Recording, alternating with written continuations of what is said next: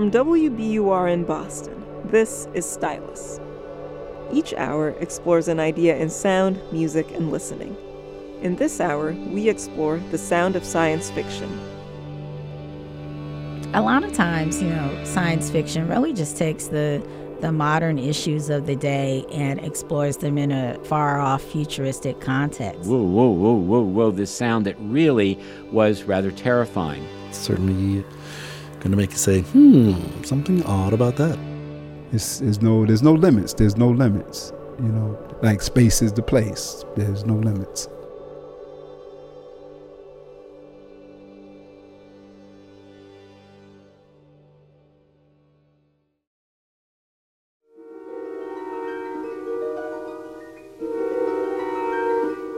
Get any notions of happy days out of your mind. That is a romanticized fiction of the past, that everybody was sitting around listening to Elvis and enjoying themselves. It was a very hateful time. There was the Red Scare. There was the fear of instant oblivion by atomic war.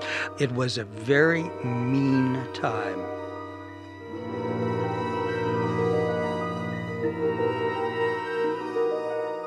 And Twilight Zone captured the mood of what the 50s really were like. And the music captured not only the show, but the mood of the period of time itself.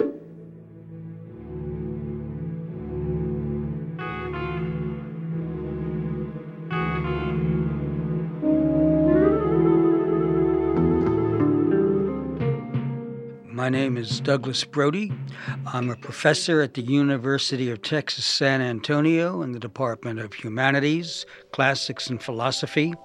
Like most people my age, I'm 70. I grew up with The Twilight Zone, fell madly in love with the series, and it's one of those cases where the magic happened. When people speak about the theme song for Twilight Zone, they've got to be a bit careful. Most people forget there were actually two. Now, the first season, the music for Twilight Zone was overseen by Bernard Herrmann.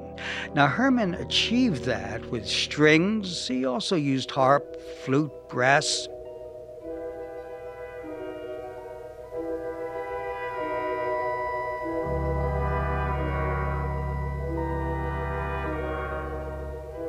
Kind of this minor key, rising and falling horn sections, very subtle, very quiet. Doesn't really feel shocking, which is what we all kind of think of the Twilight Zone as being. It's strange and eerie and a little unsettling, but it doesn't really grab you. My name is Gabriel McKee. I'm the author of the book The Gospel According to Science Fiction and the blog sfgospel.com.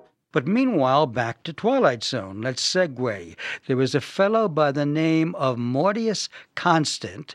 He was a very avant-garde artist. He put away the strings so familiar with Bernard Herrmann and instead used the bongo, saxophone, French horns.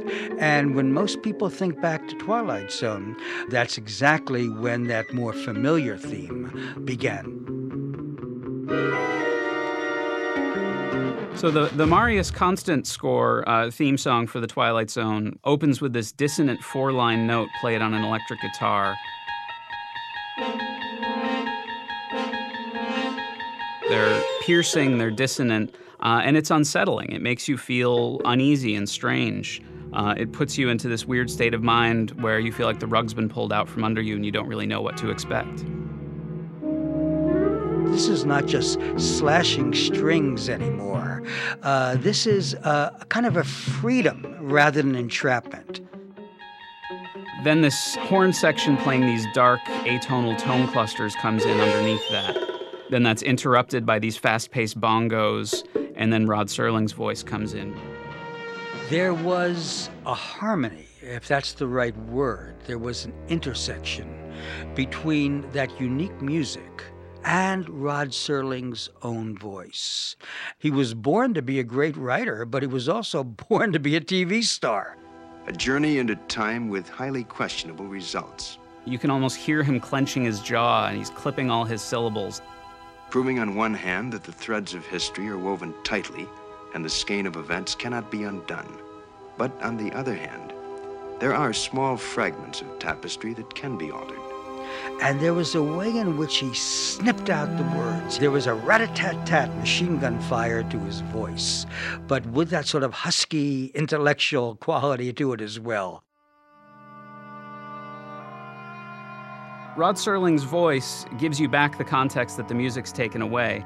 We've already had this visceral, unsettled reaction to the sounds that we've heard, and Rod Serling explains why we're feeling that way. We're entering a new dimension. It's cold comfort, really, because in a lot of cases, the story is just as unsettling as the music.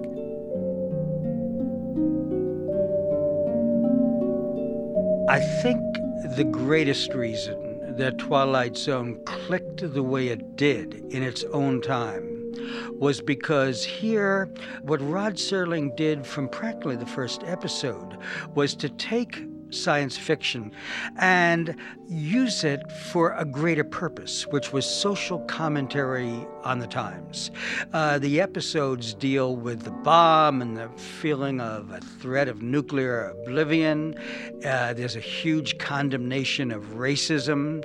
They were very smart shows, and there was something in them that I'm not even sure Rod realized at the time. He knew he was doing social commentary, disguised as imaginative fiction entertainment, but they were universal.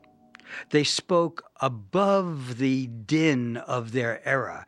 They spoke to people 10 years later and 10 years after that, and they speak to people today. It addresses what Greek tragedies addressed, what Shakespeare addressed, what the great works of drama always address, what it means to be human. Now the questions that come to mind. Where is this place and when is it? What kind of world where ugliness is the norm and beauty the deviation from that norm?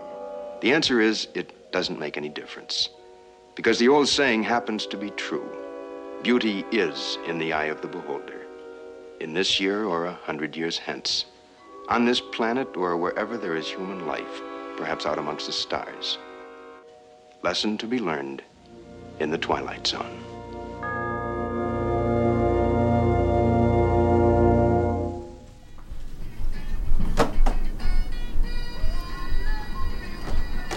I mean, you hear the Twilight Zone theme and you immediately know what that is, and that, I mean, but that composer, you know, he's all over the place in sci-fi. His music is everything. My name's April. I work at Videoport. This is Videoport. And I'm a movie person. There's no real job title. I work here. And I love movies. So yeah, let me ask, when you think sound in science fiction, is there anything that immediately comes to mind? It's electronic sounds, but also the sounds of laser beams. Used what's called a blaster beam in the first movie, and then you hear it again. It's this weird, crazy instrument that was invented by someone who actually was a character in the series. Is that right? Yeah, in Star Trek. Yeah. A lot of the times when we think about the future, we go into the electronic. You don't see that normally in any other genre of film.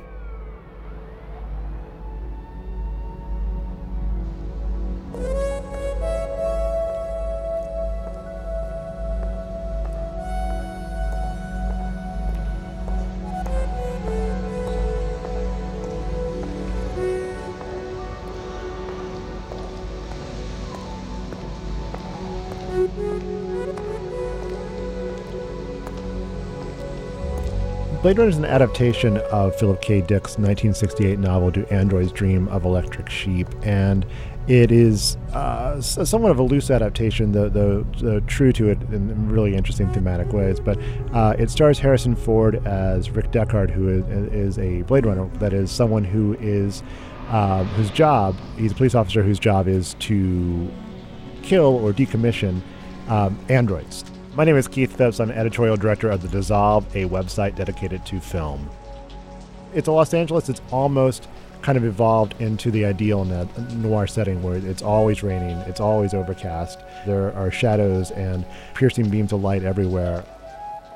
And I've heard many people call Blade Runner eye candy, and it's exactly the case because all of these images are quite beautiful. And the soundtrack, more than anything else, is encouraging us to look beyond the obvious and maybe see the space for humanity and for salvation in a place that we might at first think is really hellish. My name is Joanna Demers, and I'm an associate professor of musicology at USC's Thornton School of Music. And among other things, I specialize in electronic music. All right, so the music. It's interesting. Vangelis is a Greek composer. He started in prog rock in the 60s and sort of followed a path that others followed as well from prog rock through kind of electronic music in the 1970s. And by the late 1970s, he was doing these electronic scores for documentaries and smaller films. And in 1981, he had his biggest success of all, providing the music to Chariots of Fire.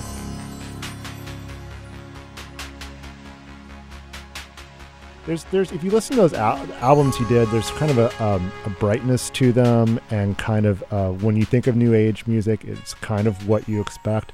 And Blade Runner's score, part of what I like about it is it doesn't really provide really strong emotional cues. In some ways, it kind of is more focuses viewers' attention on what's happening and does not really tell them how to feel about what's happening.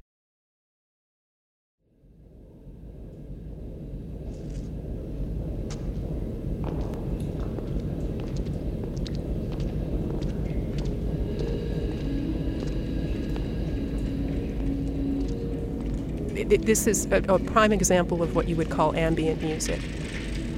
We see this very bizarre scene of people walking with umbrellas that have some sort of fluorescent lighting inside the umbrella stem. And it's gorgeous and it's unexplained.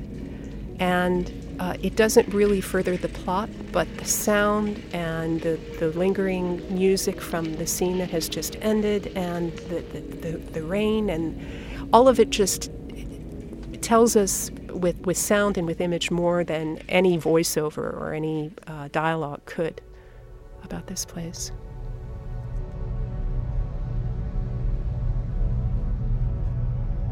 I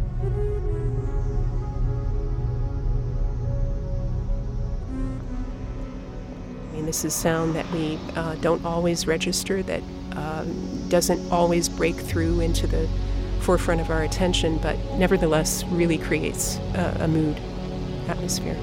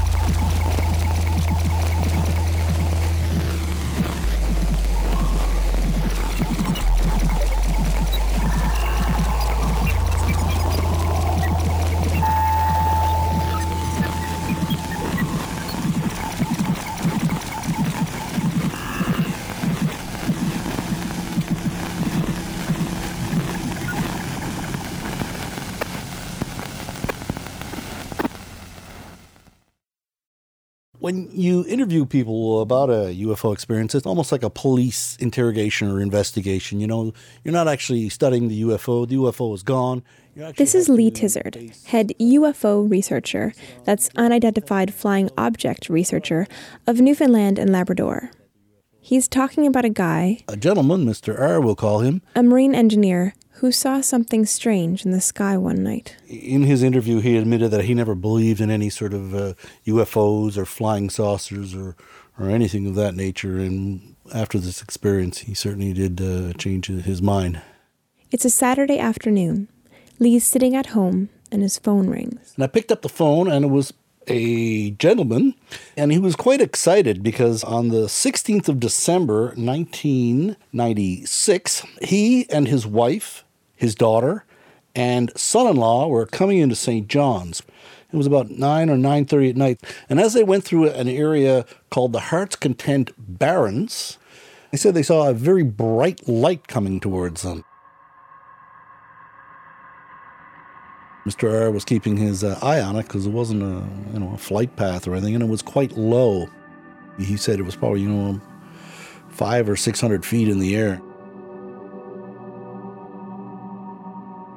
So the object got closer and closer and closer, and then it got so close that they actually could see a structured object. He said there was no wings, there was no rotors, there was no aerodynamic or engines or anything of that nature. It was very big. He said it was bigger than a commercial airliner. And Mr. R said that the light was so bright that you could probably have read the newspaper outside of the car. He said it was beautiful. The object got really close to them and hovered over the road. So they stopped the car and got out.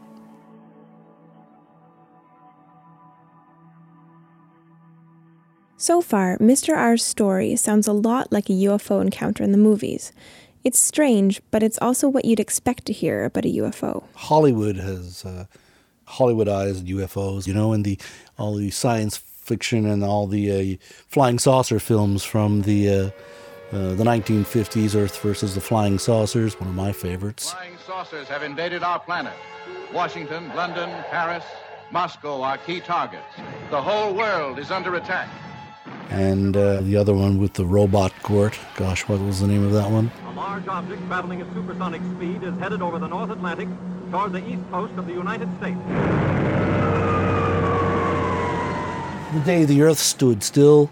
And in the 50s, theremins were actually used for that eerie kind of sci-fi type of sound.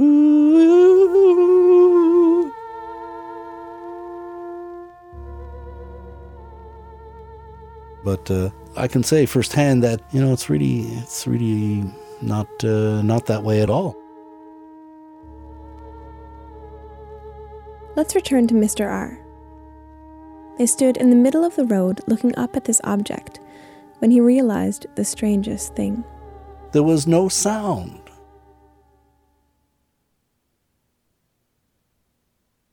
This didn't make any sense. Mr. R knew that a machine that big and complex should be making a sound.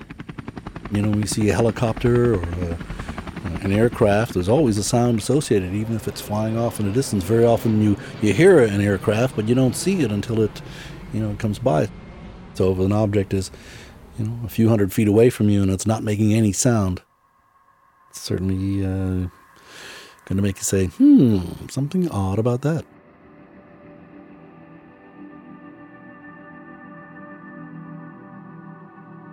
They observed it in the sky for 3 or 4 minutes, and then it took off slowly and then zoomed away, following the road back to Victoria, where they had just come from.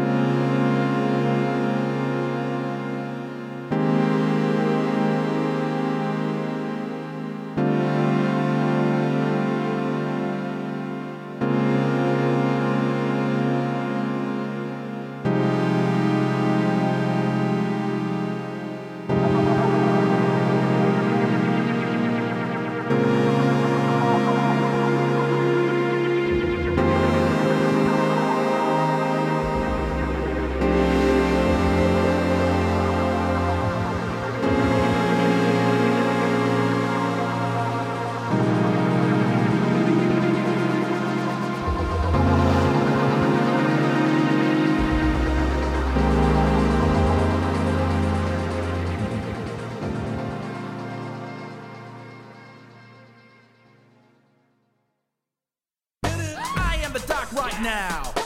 Exactly, I get down. I am intergalactically known. From my home, I'm back to ancient Rome. This is Zack. We're here at Arisia 2014, which is New England's largest and most diverse science fiction and fantasy convention. It's about 9:30 p.m., and we're trying to find some filk. It's a blast, fantastic. My name is Matthew Ebel, and I make loud noises into microphones and bang on pianos. And somehow or another, I do that for a living. The Revolution received a video transmission from what appears to be the local authorities. I always thought that filk was just taking existing songs, like, basically like doing the Weird Al thing, only replacing the lyrics with sci-fi or fantasy or whatever the filk is about. But I've been told that filking is just, like nerd music, more or less, Worlds grow old and suns grow cold. A lot of people ask, how do you define what's filk? What is and what isn't filk? And my favorite definition is anything that's performed in a filk room is filk, so it's contextual. But it's also big enough to encompass the many facets of filk. And a second definition is simply the music of science fiction fandom. My name is Sally Childs-Helton. I'm an ethnomusicologist. The development of filk has very much been tied to the development of science fiction conventions in general. So in the 1950s, the American folk song revival was coming on, and folk singing fans began bringing their guitars to science fiction conventions, and they would gather in hotel rooms or stairwells or boiler rooms or other unused corners and share their folk songs face to face. And pretty soon, people started setting science fiction lyrics to known folk song tunes. And then it kept developing. People began writing original tunes and words. And today, in a filk room, you're going to see all of that. Aperture science. We do what we must because we can. As someone who had never been to a filk circle or to a house filk, if you walked in the first time, what you would get would be a warm welcome, regardless of your level of playing experience. Filkers are very open and supportive of singers and songwriters at all levels of their development. And in this way, I think the group really is unique. People come from all walks of life. We have PhDs and physicians and rocket scientists and computer techs. And we have folks who are hairdressers and folks who teach. The vibe is going to be very welcoming. You're going to see instrument cases littering every place. You're going to see people with these big, huge 4 and 5 inch 3-ring binders, often multiple binders, set up and ready to go. And people are going to be there either as performers or listeners to have a good time and to share. All of the hucksters leaving, packing and moving on. Many a fanside is aching after the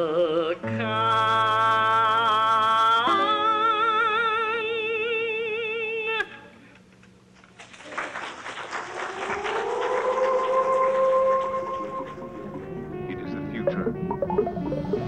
Mankind has conquered the stars. Wonders of the planet Voltaire 4 conceal a strange and evil force, unknown, irresistible. We have just received orders to abandon and nuclear destruct all the forests. Julie Christie carries the demon seed. He's a robot. Without you, what could he do? There's no limit to what he could do.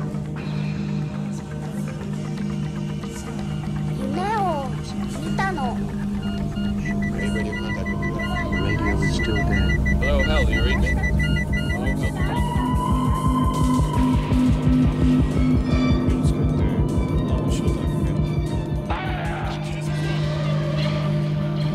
Captain Flynn, computer genius. And the people will do anything to get what they need. they need most is Soylent Green. Sam Bell reporting to Central. The future. This weapon will be called a girl and a universe. Help me, Obi-Wan Kenobi. You're my only hope. What was he like as a teacher? What were those lessons like? Of course, he played for me himself, and that was the best example. That was the best lesson. Can you play any of those songs now? Yes, for example.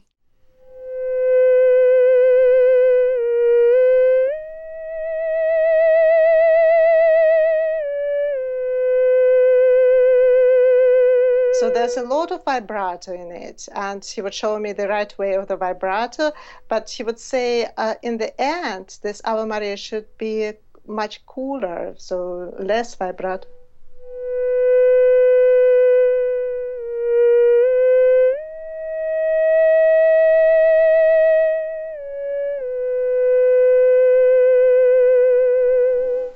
Like this. Mm.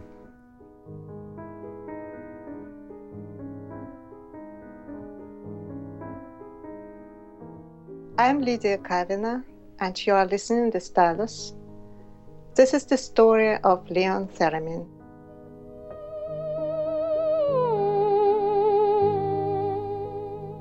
When I first started writing Theremin's biography, I felt as though someone had just dropped in my lap, almost as if I was a screenwriter, a plot that had already been written about this amazing character, this Soviet scientist wizard who was also a spy, and at the same time invented all of these science fiction-like devices, not just in music, but in many other areas as well.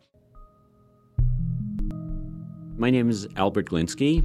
I'm a composer, and I'm the author of Theremin, Ether, Music, and Espionage. Theremin was working in a laboratory around 1919 after the end of the First World War. And he was working on various kinds of electronic projects. And one of them was actually a gas meter where you measure the density of gas. And so he had this little needle that would sort of flicker back and forth, this analog measure of the density of gas. And one day he decided to put a sort of audio component on it. So as the density of the gas changed, the little whistle sound would become higher or lower.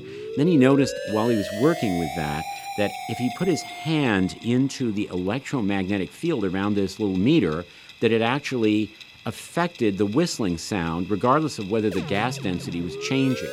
And he was a cellist, a musician, and he felt, well, what if I could actually play a melody just by moving my hand back and forth in space in front of this little gas meter? And he did that, and his lab supervisor said, Theremin, you should develop this into a musical instrument. As you move your body away or towards the antenna, you're changing the capacitance. And by changing the capacitance, you affect these inductors, which in turn affects an oscillator, which in turn controls pitch. My name's John Bernhardt. I live in Somerville, Massachusetts. And since around 1996 or so, boy, it took me a while to remember, I've been playing the theremin. The traditional theremin has two antennae. One antenna controls the volume, and the other one controls the pitch.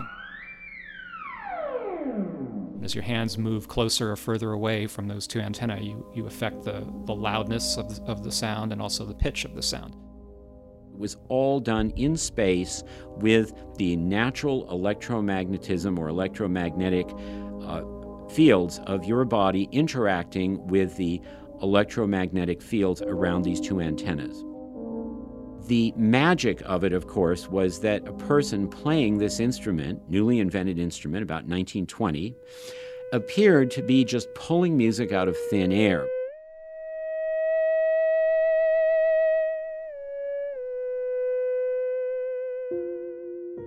It was all very explainable by scientific principles. There is nothing really magical about it, especially in today's terms, but it was incredibly clever using the technology of the time. Everywhere he went, he attracted huge crowds, and Vladimir Lenin, who was heading Russia at that point, was very intrigued.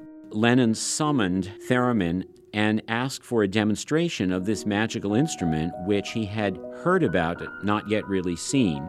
And so Theremin came and did a live demonstration in front of Lennon, I'm sure shaking in his boots, and then had Lennon himself try his hand, pun intended, at this, to go up and see if he could play this instrument. So Theremin stood behind Lennon and actually took each of his wrist hands into his own hands, and almost as if Lennon was a puppet, was sort of manipulating his hands back and forth to actually play a tune by the Russian composer Glinka called Skylark. So here is this image of Lennon actually playing, in quotes, playing the theremin with the inventor holding and manipulating his arms so that all the motions were just right to play this musical number.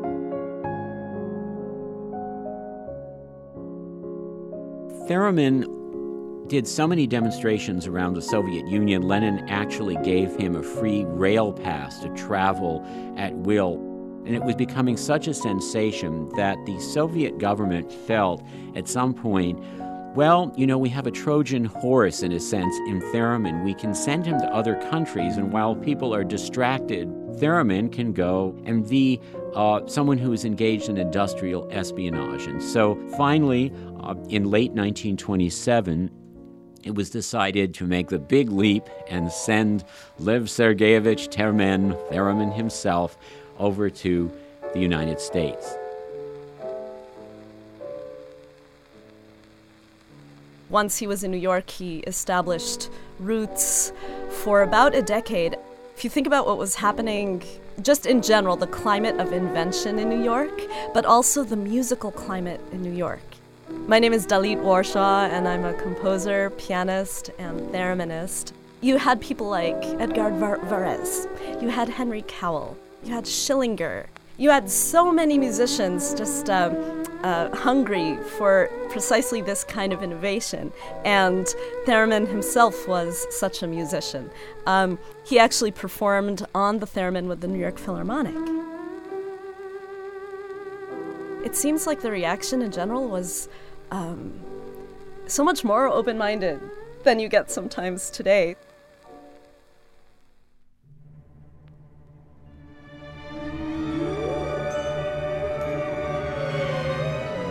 If you listen to the theremin's sound, you might describe it as a cross between a voice and possibly a string instrument, but certainly something extremely otherworldly. Something a bit unsettling, perhaps. It really had, for many people, this sense of something very frightening, like a disembodied, wailing ghost. This sound was, of course, taken up by Hollywood and by film composers who felt that this would be a great tool for use in the movies to create the sense of terror and something frightening. And people would sometimes play it with this big vibrato, so it would whoa, whoa, whoa, whoa, whoa, this sound that really was rather terrifying. The universe grows smaller every day, and the threat of aggression by any group, anywhere, can no longer be tolerated. In the 1950s, you have a lot of the use of the theremin in film soundtracks for science fiction. And the iconic film from that time period is The Day the Earth Stood Still from 1951. And Gort, the robot coming from the flying saucer from outer space, is associated especially with the sound of the theremin. Gort, Matu, Barada, Nikto. The thereminist who played on these film scores in the 40s and 50s is himself kind of an interesting story because he was a podiatrist by day. His name was Dr. Samuel Hoffman, and he became the Hollywood thereminist of choice. Good evening, Johnny. Doctor, I was under the impression you were going to bring your musical instrument with you tonight. Well, this is it. This is a musical instrument? This is a theremin. It's an electronic instrument. And you produce music or sound by waving your hand into an electrical field. Sounds like Margaret Truman in a cold shower, doesn't it? Samuel Hoffman found that that sort of wailing sound could substitute almost for a human voice, used in the way that a human voice would be used for a swing band. Today, we would refer to this kind of as lounge music.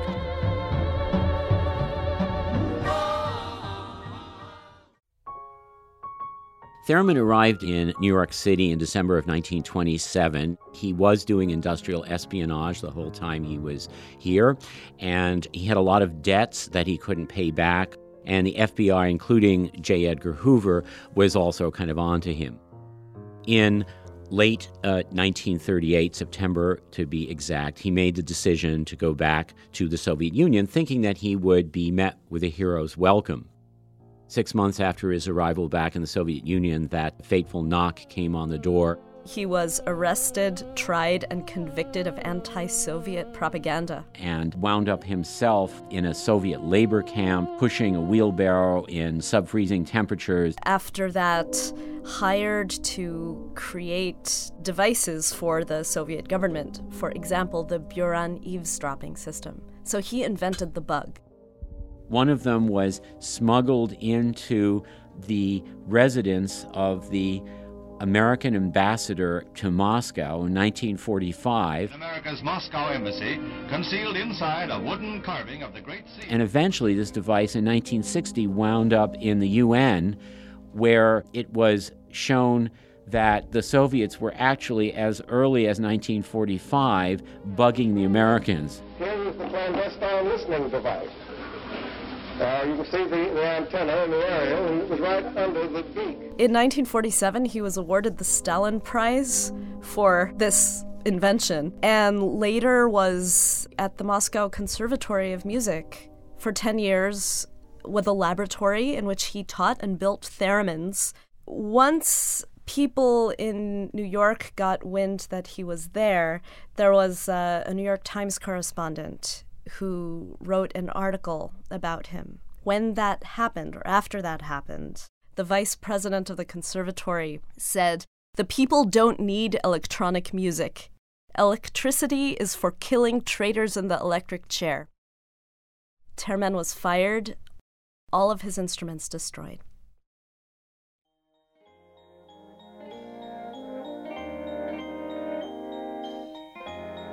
Theremin's sort of science fiction-like mind is something that really materialized in many ways, and I think Theremin, if he were alive today, would be very pleased with a lot of the developments that have come out of his work.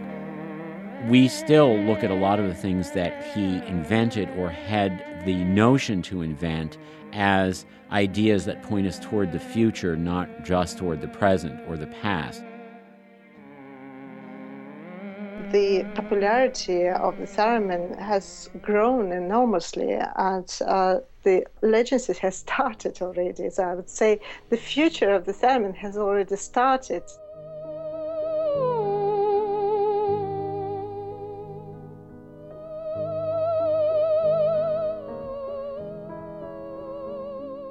Do you ever think of him when you're performing?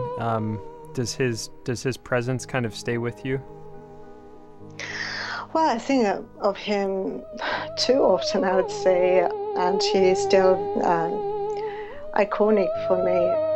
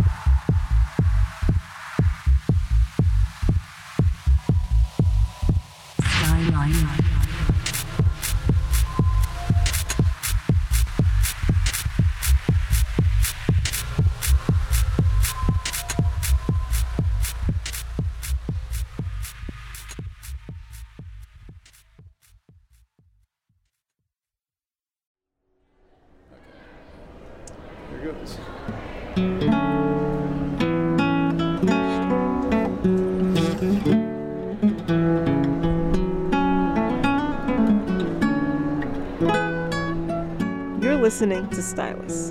This episode is about the sound of science fiction.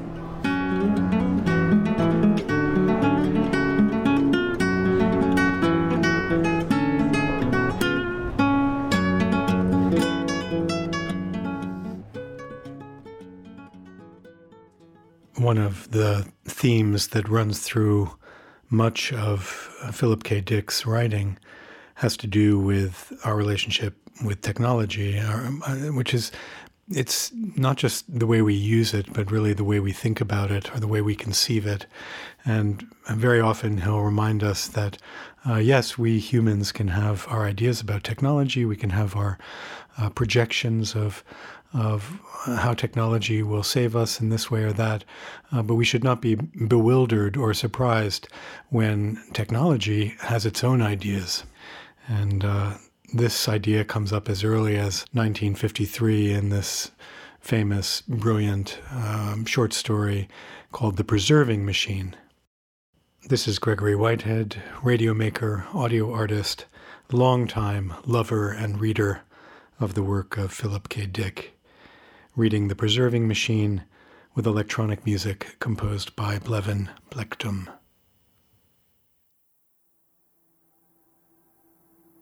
Dr. Labyrinth, like most people who read a great deal and who have too much time on their hands, had become convinced that our civilization was going the way of Rome.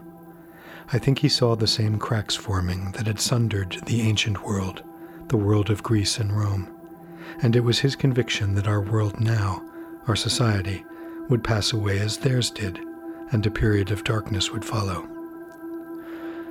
Now Labyrinth, having thought this, began to brood over all the fine and lovely things that would be lost in the reshuffling of societies. He thought of the art, the literature, the manners, the music, everything that would be lost, and it seemed to him that of all these grand and noble things, music would probably be the most lost, the quickest forgotten. What a dry and unfortunate world it would be without music. How dusty and unbearable. This is how Doc Labyrinth came to think of the Preserving Machine.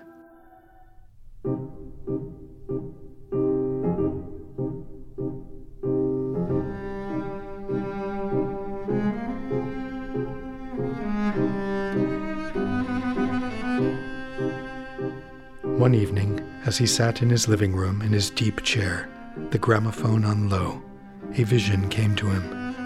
He perceived in his mind a strange sight, the last score of a Schubert trio, the last copy, dog-eared, well-thumbed, lying on the floor of some gutted place, probably a museum.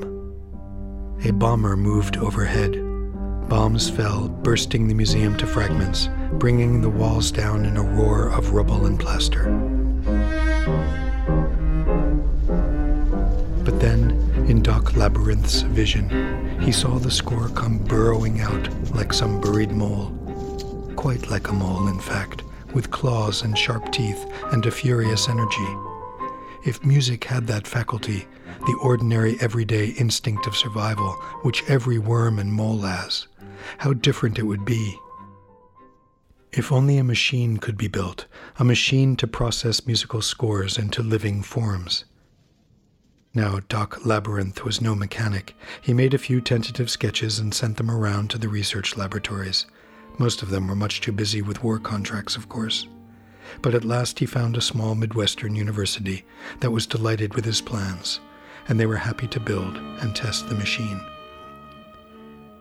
Weeks passed before it came to him, packed carefully in a wood crate, wired together and fully insured. He was quite excited as he set to work, taking the slats from it. Many fleeting notions must have coursed through his mind as he adjusted the controls and made ready for the first transformation. He had selected a priceless score to begin with, the score of the Mozart G minor quartet. For a time he turned the pages, lost in thought, his mind far away. At last he carried it to the machine and dropped it in. Time passed.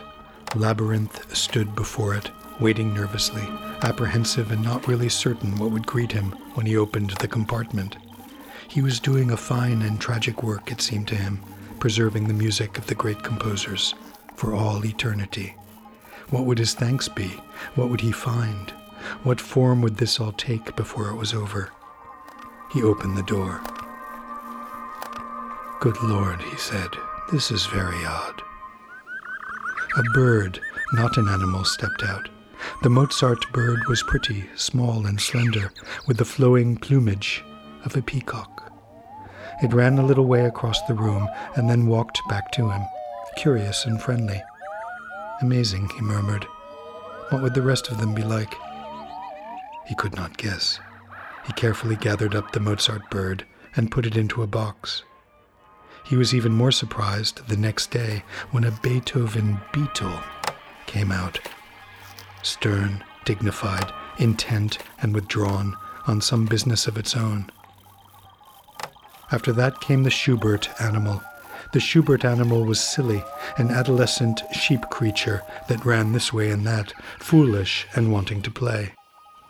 Labyrinth was stumped. He had expected an army of stout badger creatures equipped with claws and scales, digging, fighting, ready to gnaw and kick. Was he getting the right thing? In any case, the machine was built. It was too late to turn back now.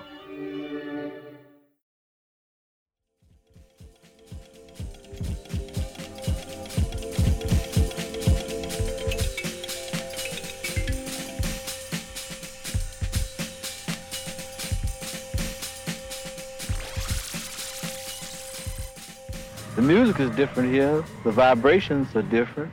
Not like Planet Rave. Planet Rave's sound of guns, anger, frustration. There was no one to talk to up on Planet Rave to understand. A lot of times, science fiction really just takes the modern issues of the day and explores them in a far-off futuristic context. But then there's other moments where people create entirely different worlds that provide a lens to reimagine ourselves and to reimagine the times and to think of other ways to approach problems and issues. Another place in the universe, up under different stars. That would be where the Alter Destiny would come in. When Sun Ra talks about outer space, he's talking about the space right here.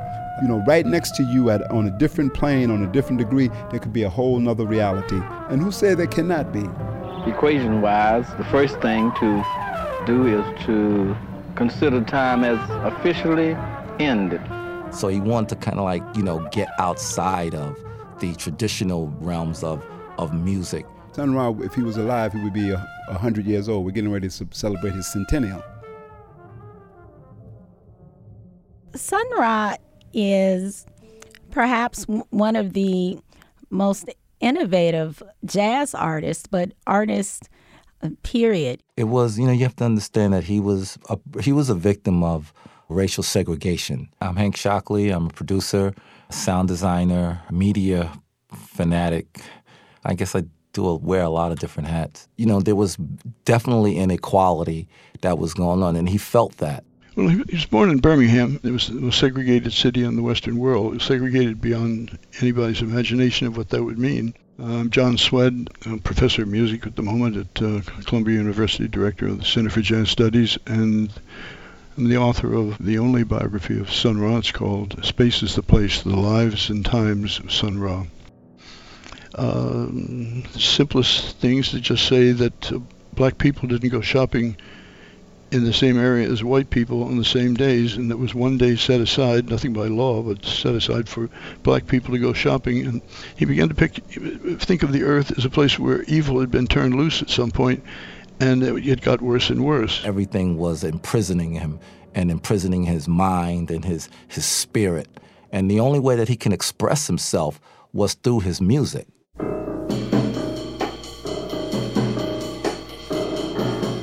Can you tell me what the first music you ever remember hearing is? Well, I never dreamed about being a musician. I was busy studying in school. It seems like he was a voracious reader at a very young age. My name is Ytasha Womack. I'm an author and filmmaker. I'm the author of a book called Afrofuturism, The World of Black Sci-Fi and Fantasy Culture. So he was reading a great deal when he was growing up in Birmingham. On one side, the cartoon kind of Buck Rogers sort of things that we know about. These two people have remained in a state of suspended animation for 500 years. 500 years? That makes me old enough to be my own great-grandfather. I'm guessing that people got more out of those cartoons than just amusement. These were kind of the poor person's science fiction. He read things about metaphysics.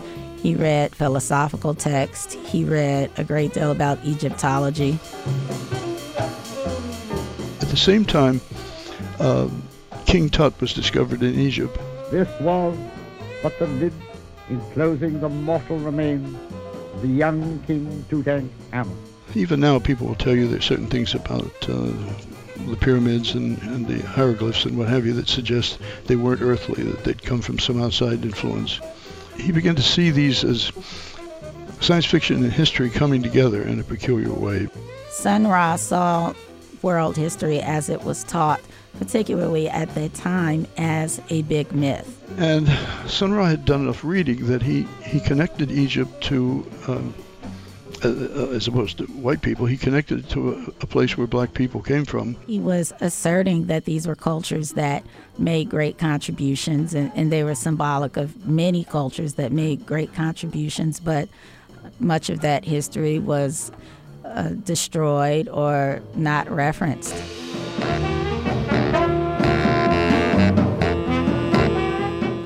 It seemed to me that he was just always on this quest. And it was a quest to find what was true. And at some point, when he came across so much knowledge that was not being taught in traditional ways, his perception of what was true became what other people would call a fantasy. So he kind of like wanted to, he created this whole new realm for himself. I like to say call to his profession in the same way a preacher or a minister might be called to it. He saw it as an alien encounter. I've been taught by a superior type of beings from other spheres, things that the world should see. They talked to me about this planet and where it was headed and what was going to happen to teenagers and governments and people. So then they said I was the only one that could do this job. I did go out of space through what I thought was like a giant spotlight that shined on me. And my body was changed into something like beams of light. And then I went up at terrific speed to another dimension, another planet. They had antennas right over their eyes. And they told me, now we're going to teach you a type of music that we'll talk. They will listen. And then they told me about the space age. I should talk about that. I was talking about computers. I was talking about electronic instruments. I was talking about spaceships. Sun Ra had what he sometimes described as an alien abduction and believed that he was put on this planet to heal people through music. I think that he also teetered on seeing his otherworldliness as a tool of empowerment, one that helped him to create the kind of music that he was most interested in exploring.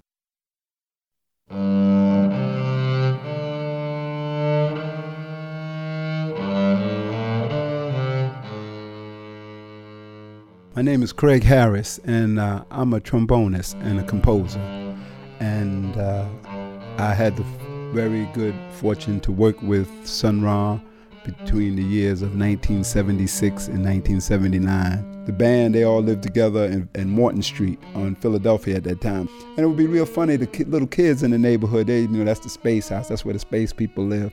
Sun Ra used to walk around with his costumes, toned down from the stage, but he'd have on his probably a nice pullover with a pitch of satin on it, and he'd have his hat on, And the kids just was in the neighborhood. That's the space, man, so they knew all the space people were in there. You either were amused by him or not. He was a 24-hour charlatan if he was, and a German paper at the time had something like charlatan or genius, and that was sort of the way it was being posed between those things. They just couldn't comprehend anyone could live like this, but he was living like it, and he never got out of character. The persona was constantly there. I had never been around anyone that dedicated to what they do.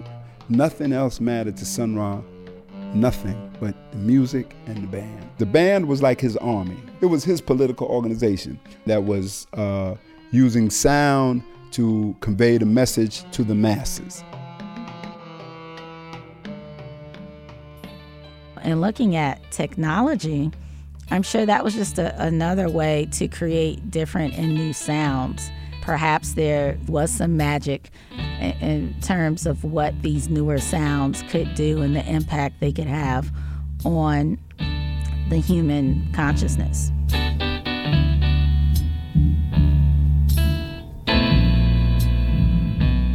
And him picking up the synthesizer, it's kind of like him reaching.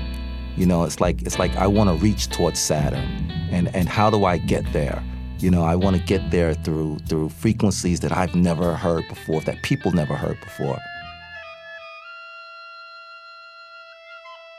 And so it was a beautiful experience, and I've been pretty much carrying on that thing about this whole idea of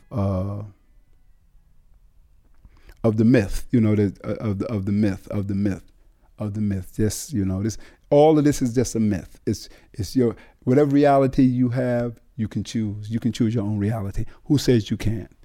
There's no limits. There's no limits. There's no limits. Like space is the place. There's no limits.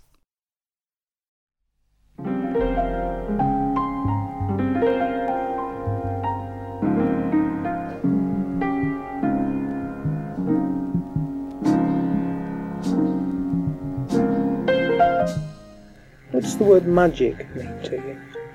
Well, the whole thing was created by a magician, musician, magi. It all fits in. Imagination.